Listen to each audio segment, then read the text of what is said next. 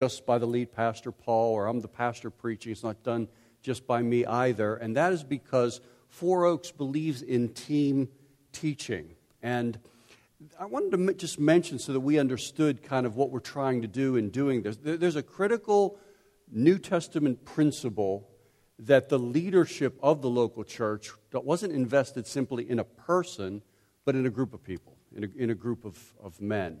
And so team teaching is a way to apply that and press that principle down into the local church as much as possible. And it really does kind of embrace three different ideas. Team teaching does, that is. First, the idea that churches thrive best when they are influenced by more than one voice. So the church is going to be served by a diversity of gifts, even in preaching, so that the church can move forward being blessed and served by more than one gift. Also, secondly, the churches are best protected when there are no celebrities. Churches are best protected when there are no celebrities. In other words, building a church around one man can set that one man up for a fall. Building the church around one person can limit the church in what they can get out of that, and it can also set the church up for disappointment and disillusionment. And so we're trying to spread that out a little bit more. And I guess there's a third reason as well, and that is that the pastors are best served when their gifts are being used in a team context, and when their gifts are submitted to a team, so there's not just one person that's so far out in front.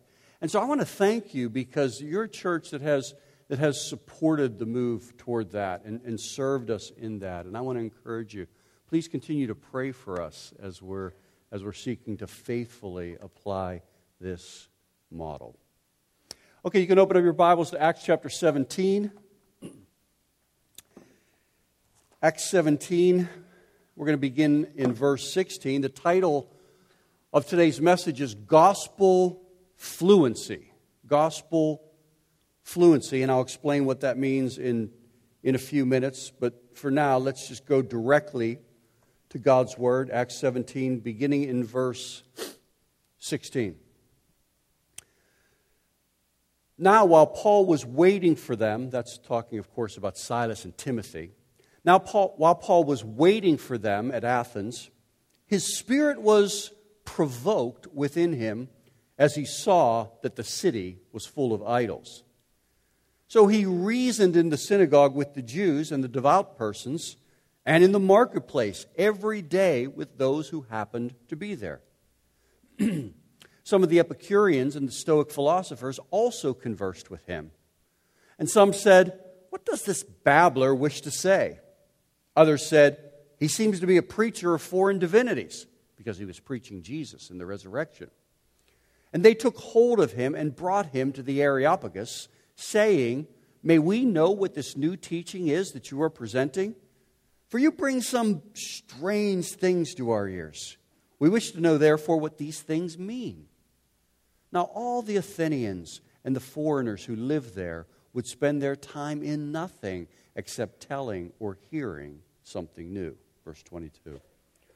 So Paul, standing in the midst of the Areopagus, said, "Men of Athens, I perceive that in every way you are very religious. For I passed along and observed the objects of your worship. I found also an altar with this inscription, 'To the unknown God.' What therefore you worship as unknown, this I proclaim to you. The God who made the world and everything in it, being Lord of heaven and earth, does not live in temples made by man, nor is he served by human hands as though he needed anything, since he himself gives to all mankind life and breath and everything. And he made from one man every nation of mankind to live on all the face of the earth, having determined allotted periods and boundaries of their dwelling place, that they should seek God in the hope that they might feel their way toward him and find him. Yet he is actually not far from each one of us, for in him we live and move and have our being. As even some of your poets have said, for we are indeed his offspring. Being then God's offspring, we ought to think that the divine being is like gold or silver. We ought not to think that the divine being is like gold or silver or stone, an image formed by the art and imagination of man. The times of ignorance God overlooked, but now he commands all people everywhere to repent, because he has fixed a day on which he will judge the world in righteousness by a man whom he has appointed, and of this he has given assurance to all by raising him from the dead. Now when they heard of the resurrection of the dead, some mocked. But others said, "We will hear you again about this." So Paul went out from their midst.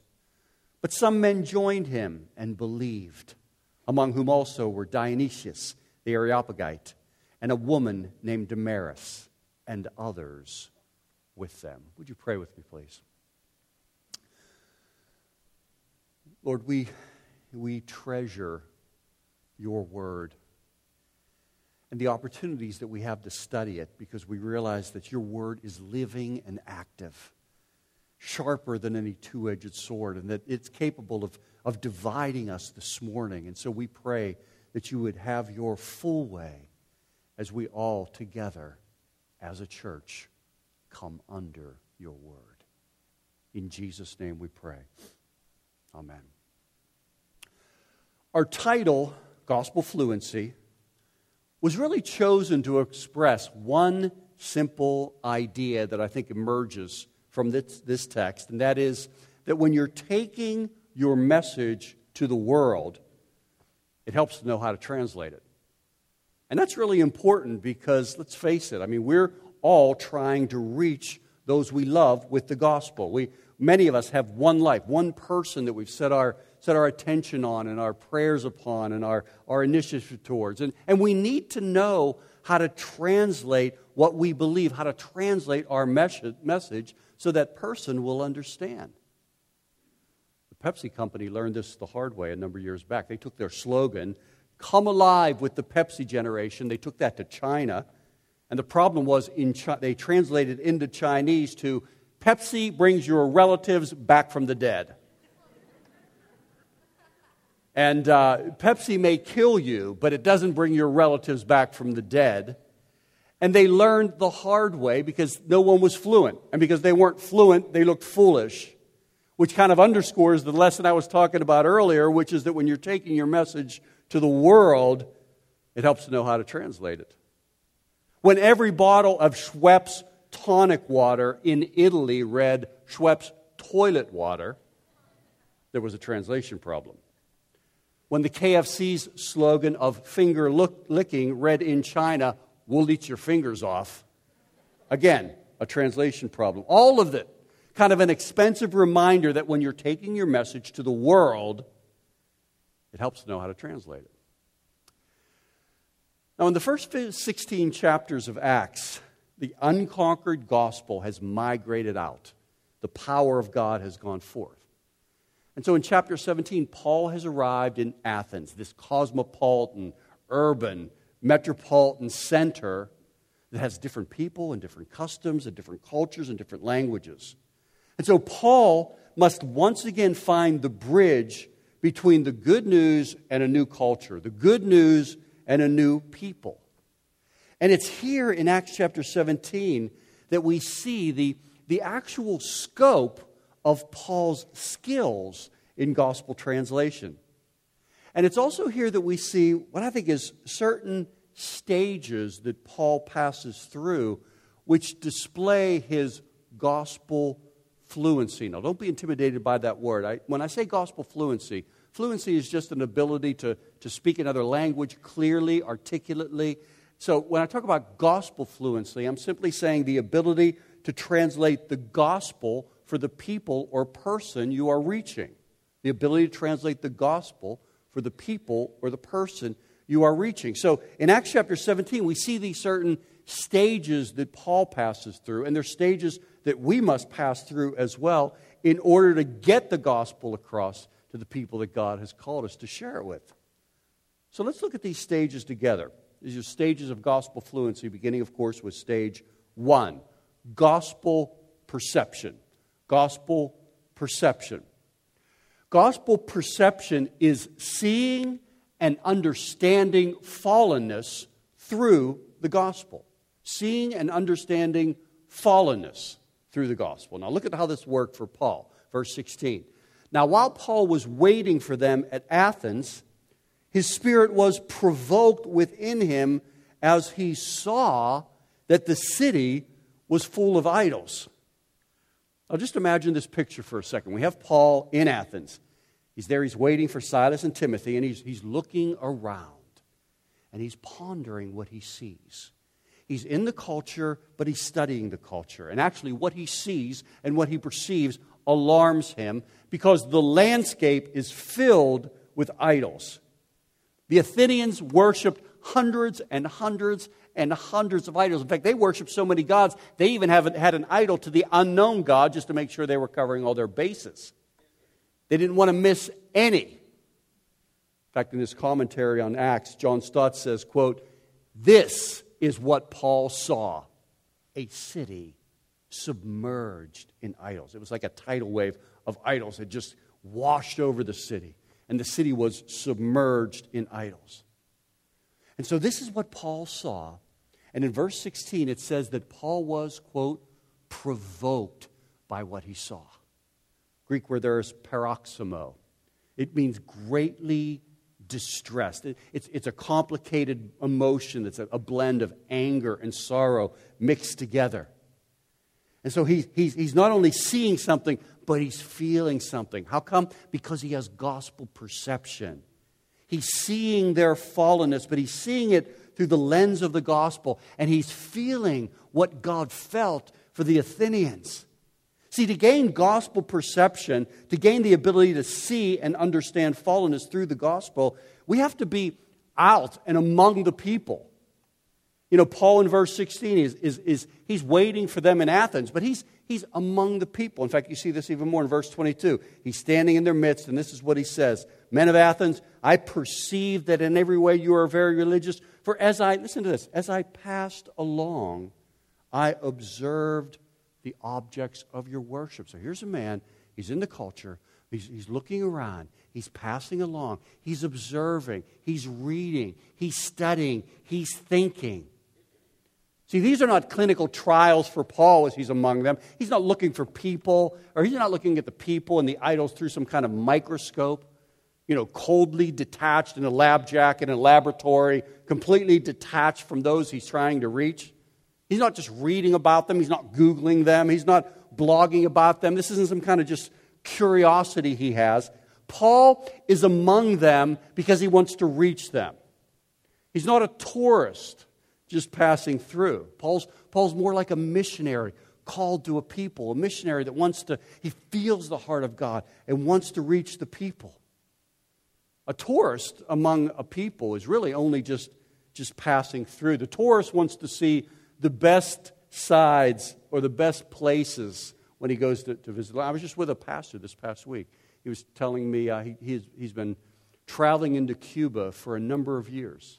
And he was telling me how for years the Cuban government, communist government, only wanted the tourists to see a certain side of Havana so that everything they saw looked beautiful. Everything they experienced was spectacular. All of the experiences that they carried away would be memorable because Havana was so beautiful.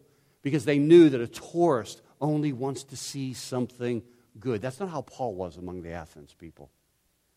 Paul was a missionary. In other words, he was not afraid of the fallenness. He was looking for the fallenness. He was studying the fallenness. See, to a tourist, a culture is kind of charming. But to a missionary, he sees the idols of the people.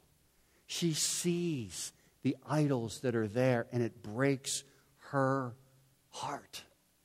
Again, Paul's among them. He's studying them. He's considering, he's thinking hard about what does motivate these people? What's behind? What drives them? What are they thinking about? What is behind these idols?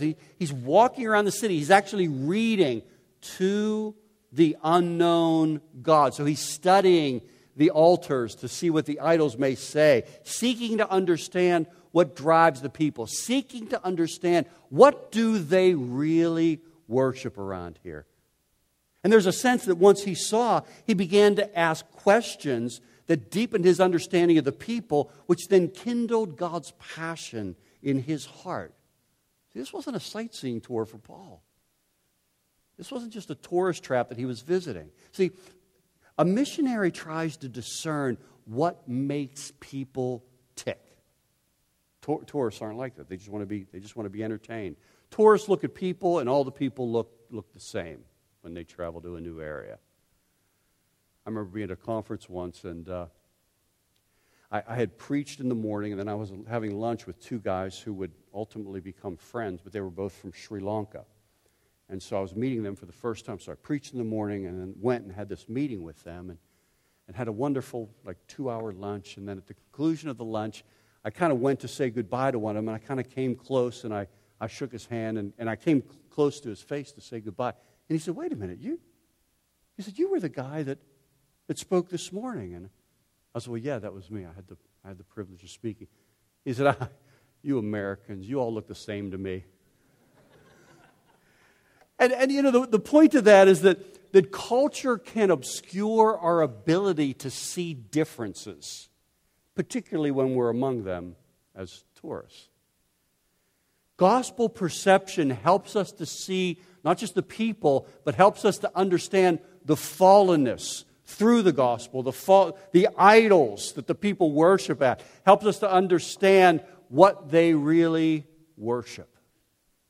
So, there's gospel perception, and then that leads to stage 2, gospel engagement. Gospel engagement. See, this is where, gospel engagement is where perception moved Paul, and should move us as well, to action. Gospel engagement moved Paul towards engaging different groups with the gospel. And as we continue on in the passage actually lists 4 different groups that Paul engaged. Verse 17, he reasoned in the synagogue. That means he was reasoning with the Jews. So he's reasoning from the Old Testament, bringing the Old Testament to bear on the person and work of Jesus Christ. Then it says he was in the marketplace. That would have been a completely different group of people. That would have been the Greeks. That would have included other people outside. That would have included Gentiles. And then it goes on in verse 18 to talk about the Epicureans. The Epicureans followed a guy named Epicurus, died around 270 BC. He taught that there was really no afterlife, and because there was no afterlife, life should be about enjoying pleasure and avoiding pain. Enjoy pleasure, avoid. So these are like the old school hedonists, the Epicureans. And then alongside of them, but rival to them, they're like a rival gang, in the Areopagus. And these were the Stoics. And the Stoics believed that, there could be a god or gods, but there was a fate. And because there was a fate, life can't be about pleasure, but it must be about duty. In fact, duty to whatever deity that you're about. Being submitted to the God that you serve. So these are like the old school fundamentalists, but they're Stoics. They believe in duty. When James Stockdale, who flew a fighter jet in the Vietnam War, when his jet was shot down over Vietnam in 1965, he ejected out of his jet, and he was parachuting to the ground, and as soon as his foot hit the ground in Vietnam, and he realized he was going to immediately be captured and taken to a prison camp, which he was, where he remained for 7 years, he said this when his foot hit the ground. He said, "I am now leaving the world of technology, and I'm entering the world of Stoicism. I'm entering the world of Epicurus." In other words, he was saying, what he meant was the only way to survive what I'm about to engage in, the only way to survive this prison camp is for me to focus on duty and to take control for the few things that I have control over. And he became a Stoic. Now for Paul is among them, he's actively engaging them, and he's doing it by meeting them right where they are. In other words, they're not having to come to Paul. Paul is among them in Athens. He doesn't expect them to come to him. Paul goes to them. That's where the passage starts. Now, while Paul was waiting for them in Athens, he's out, he's about, he's visiting, he's reading, he's just checking checking things out. And here's what I want to unpack with you, is that as Paul's among them and he's seeing their fallenness, he's reading their idols, there's a sense where seeing them, even in their sin, didn't disgust him. You know, it actually moved him to engage them in a deeper way. And part of what I take away from that is, you know, we're never going to win people whose sin we react to. We're never going to win people if we're just reacting to the idols that we perceive that they worship. Another way to say this is, we'll never react people that we're adversarial towards. We'll never win people that we're adversarial towards. You know, one of the main reasons, this is just me, okay? It's just me. One of the main reasons I rarely watch Fox News is because of the way it affects me. Now, Fox News affects people differently. I get that. But I come away with a sense, and again, this is just me, I come away with a sense that the folks that don't buy that brand of conservatism are just a bunch of liberal morons. And that feeds my self-righteousness. Again, just me. But that feeds my self-righteousness, which doesn't need to be fed because my self-righteousness operates each and every day, fat and happy. And it does not need to be fed by anything else. But what it does is it kind of puts me in an adversarial relationship with those that I want to reach. We can't reach people, we can't win people that we are adversarial toward. We can't win people that we don't care about. We can't win people that we're ambivalent about. Try saying to your neighbor next time you see him, I know we've never met, and the most that you've ever gotten from me was a nod of my head as you're backing out of the driveway, but would you like to come to my church? Would you like to hear about my Savior? Would you like to hear about the God that I worship? Listen, we can't win people we don't care about. It's funny, up on the screen we're flashing up the Walk for Life, the incredible work that the pro-life community is doing and the work that Four Oaks has been a part of for so many years. Roe v. Wade started. Jane Roe. Who was she? Norma McCorvey. Norma McCorvey was converted a number of years ago. She was converted when she worked in an abortion clinic. She actually worked in an abortion clinic across the hallway from a pro-life clinic, a clinic that was helping people in crisis pregnancies. She used to call the people at the crisis pregnancy center and said, hey, you know what we're doing over here? We're killing babies, and hang up. She was so embittered. And so the people at the crisis pregnancy center began to say, how can we see the things that Norma needs? How can we see the worship behind the idolatry there? And began to reach out to her. Began to send over gifts, and sometimes the children would visit them, and they'd send the children over, and slowly but surely they befriended Norma, and then they began inviting her out to things, and eventually one day she went, and then somewhere in there she was converted to Christ. All of the adversarial relationships, and let's be honest, there are a lot of Christians that would have walked in there and told her what they really think about her life message. But all of the adversarial, relationships that she could have had, what won her were people that cared about her. What won her were people that loved her. Again, we can't win a culture that we don't care about. We can't win a people that we're adversarial towards. We can't win a people that we're ambivalent about.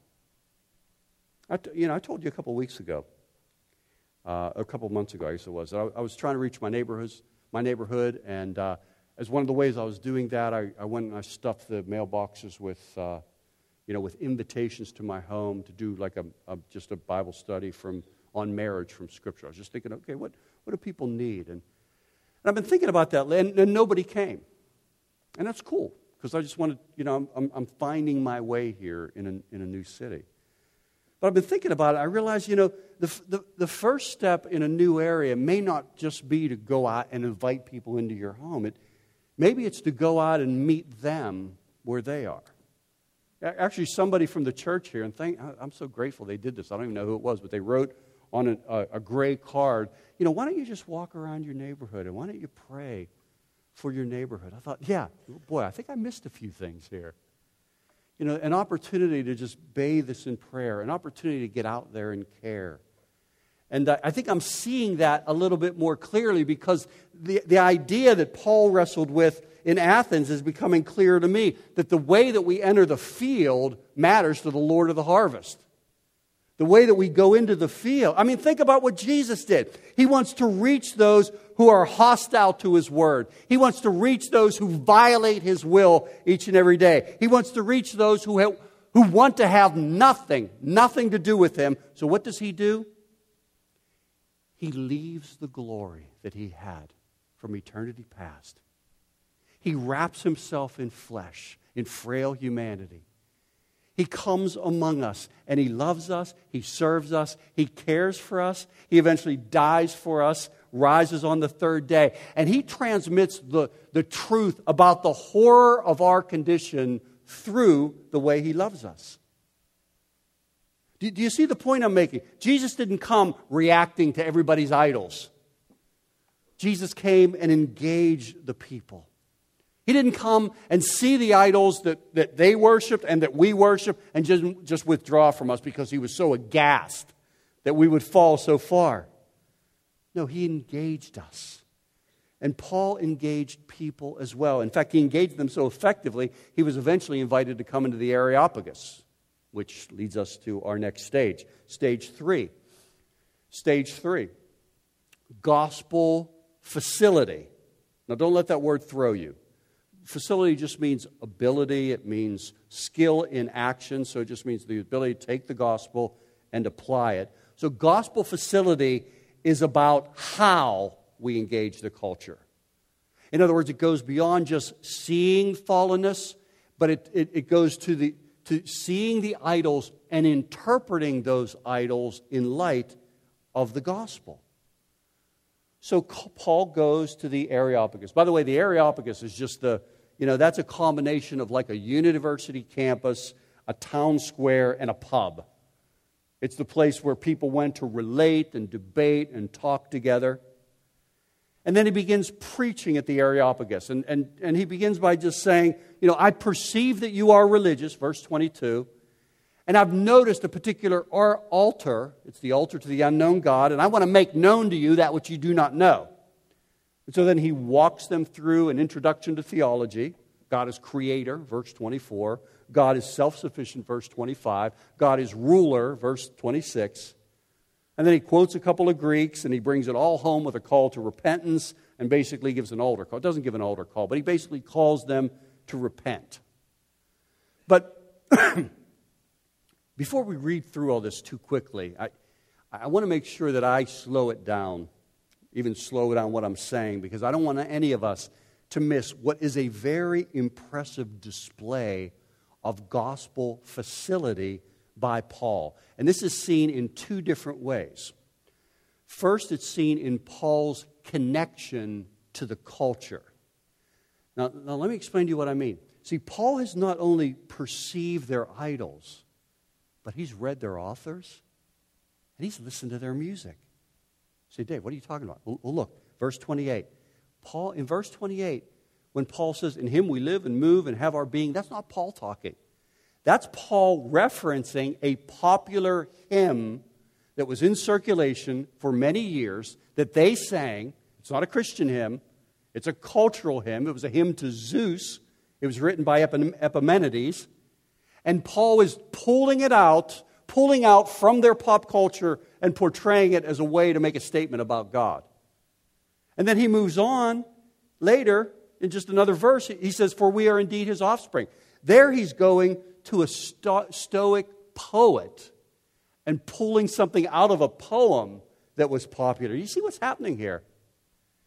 See, for Paul, those expressions of pop culture, art, music, literature, those expressions of pop culture told him something about their beliefs. And so he studied it. And so he considered it. He may have even enjoyed it. But he did so understanding that there were, if the culture is a coin, there's two sides to the cultural coin. And Paul is, I think, displaying both of them here. And we don't have time to unpack like a full theology of culture, but let me just say it this way. One side of the coin is Paul realizes that culture carries values. Culture always carries values. It carries a worldview. So whether it's books, TV, whatever, there's always some kind of worldview, some kind of assumptions, some kind of presuppositions that are being assumed and telegraphed. The other side of the coin is culture reveals needs. So culture carries values, culture reveals needs. Certainly culture carries values. We read a book, we visit a website, we watch a movie, and what we have radiating towards us is some belief system, some worldview that's coming at us. And here's the thing. Christians largely understand this. They discern this. And often they live reacting to this, reacting to culture, because they see believers who are mindlessly swallowing culture to reach the culture. And there's something inside of the believers as they see that taking place that are saying, I don't think we need to become like the world to reach the world. Would Christ sit with liars and hookers and tax collectors to reach them? Well, yeah, he would. Would it be evident that he's not one of them? Well, certainly it would, absolutely. So Paul sees that culture carries values and realizes we have to discern the values and distinguish ourselves in certain ways. But Paul also is able to see the idols. He's able to read the books, listen to the music, and see the need that is revealed in the idol. To see the need that is revealed in the culture. See, we tend to just see altars all around and just react to them. Many Christians around today would organize a boycott of Publix for the altars that they sell. Or condemn those who are using the altars, or start blogs about the dangers of the altars. And by the way, there's a place to do all of that. But the point I'm trying to make is you don't change idols. You don't change idols by reacting to idols. That's not the way you change idols is by holding up a superior affection, by holding up something that is more worthy, something that is more glorious for other people to pursue. And we have to get this, or else as we're relating to our one life, we're always going to be reacting to the ways that they may be sinning. I mean, you can apply it anywhere. You can apply it within your marriage. You can apply it within your home. I think, as a parent, there were many times I reacted to the altars that my kids admired, the idols that my kids admired, rather than studying them, studying the idols to understand what need they're meeting in my children, or what need they're declaring to me about the culture. What does it mean that teenagers worship their peers? What does it mean that teenagers are gaga over Beck or Bieber? What does it mean? Or, let's move it into the middle-class adult person. What does it mean that there are the idols of recreation or leisure or children? That's a huge idol among the middle class. It's a respectable idol, but it's an idol nonetheless.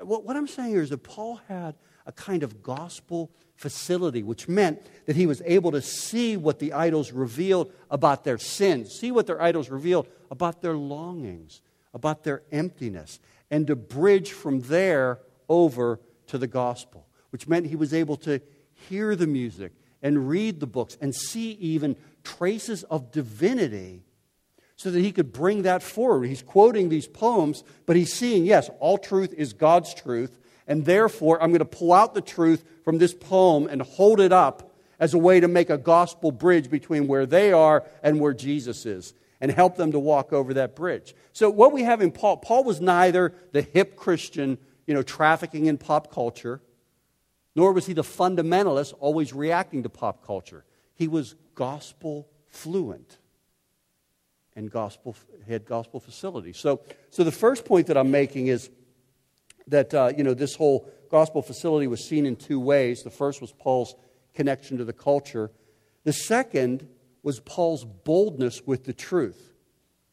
In other words, Paul did all that, but he didn't stand before the Athenians wanting to be liked, wanting to be respected. He engaged the culture, he stepped into the culture, but he didn't need the approval of the culture. He looked for common ground, but then he preached eternal truth.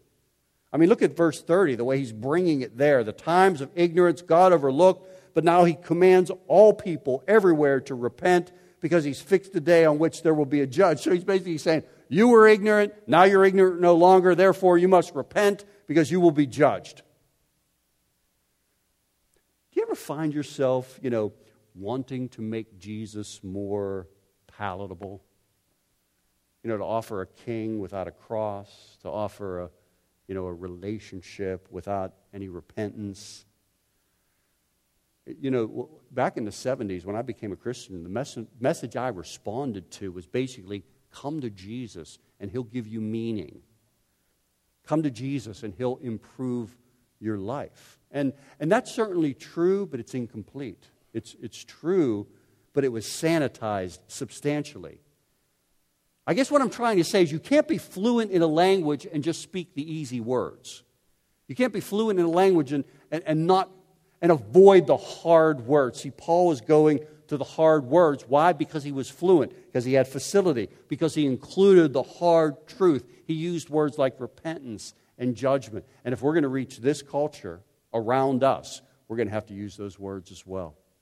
That's what will help us to become gospel fluid. Which leads us to the final stage, stage 4, which is gospel response. So again, the title of the message is Gospel Fluency. And we're talking about how Paul's gospel perception led to gospel engagement. Gospel engagement displayed his gospel facility. And then all of those things converge to lead to gospel response. Look at verse 32. Now, when they heard of the resurrection of the dead, some mocked, but others said, we will hear you again about this. So Paul went out from their midst, but some men joined him and believed, among whom also were Dionysius and a woman Damaris. Okay, so we have these three groups and their responses. In verse 32, we learn that some mocked. And it's good to have that included here as we're thinking about what we're going to get as we go forward with the gospel. It's good to remember that truth provokes people. It's wise to keep that in view as we go to share the gospel with our one life. Some mock. Even Paul, the guy who had been to the third heaven, some mocked. And then others were curious. There's that statement in 32b. We will hear you again about this. And by the way, as you read that, there's really nothing noble about that curiosity. Basically, Paul's preaching, he preaches about the resurrection. He hits a nerve. It ends abruptly. They basically stop him there. Now, when they heard the resurrection of the dead, verse 32, some mocked. Others said, you know what, let's shut this down. We'll hear you we'll talk about that some other day. So there's nothing noble about that. It's just a courteous dismissal. But then there's this other section. It's small, it's short, mentions a couple of names. Verse 34, others believed, among them Dionysius, Damaris. The God who was unknown to them became known. I love that. I love the way this section ends with the specific mention of two individuals who came to Christ due to the message. In other words, many people heard, but, a few responded. There was a lot of work that Paul did. Oh man, he was studying the culture, engaging the culture, preaching among them, studying the altars, but not a lot of fruit. And that says to me something. That says to me that at the end of the day, this is really what it's all about. God taking our many efforts to touch maybe a few. God taking our many efforts to touch maybe even just one. And when I think about that, that doesn't discourage me. That actually gives me hope. That gives me hope for my neighborhood that I was talking about earlier. Because I may need to try a number of things. I may need to try to touch many people in many ways just to see one come to Christ. And maybe you feel the same way. You know, if you're anything like me, you can tend to feel almost foiled by God because God didn't bless the little you've done. You know, Lord, I've been praying for so long, and I've been reaching out, and I've been doing all I can and trying to invite them to different places. And, you know, I think from this text, we could just hear God saying, hey, you know, just relax. Follow Paul's example. Paul's take is, hey, I planted, Apollos watered, but the growth, well, that's up to God. And this is the guy that went to the third heaven. This is the guy that saw Jesus when he was converted. But he's saying, you know what? I don't get a lot of fruit. I just do my best. I'm just sowing when I can. Other people come along and water, but God will give to the growth. Which is just another way to say the guy who plants and the guys who water don't always see the fruit. We don't always see the fruit. Our job is not to see the fruit. Our job is just to keep sowing. In fact, the mission that we're called to right here in Tallahassee, you right in your neighborhood, you right in your job or among your family, the mission that we're called to is to sow much and trust God. So much, trust God. Which means perhaps for you right now, it's time to try a little more. Try a little more.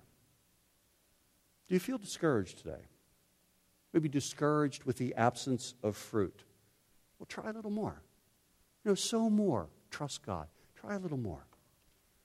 Do the people that you love appear like they're far from God, yet they're content to be far from God? Well, try a little more.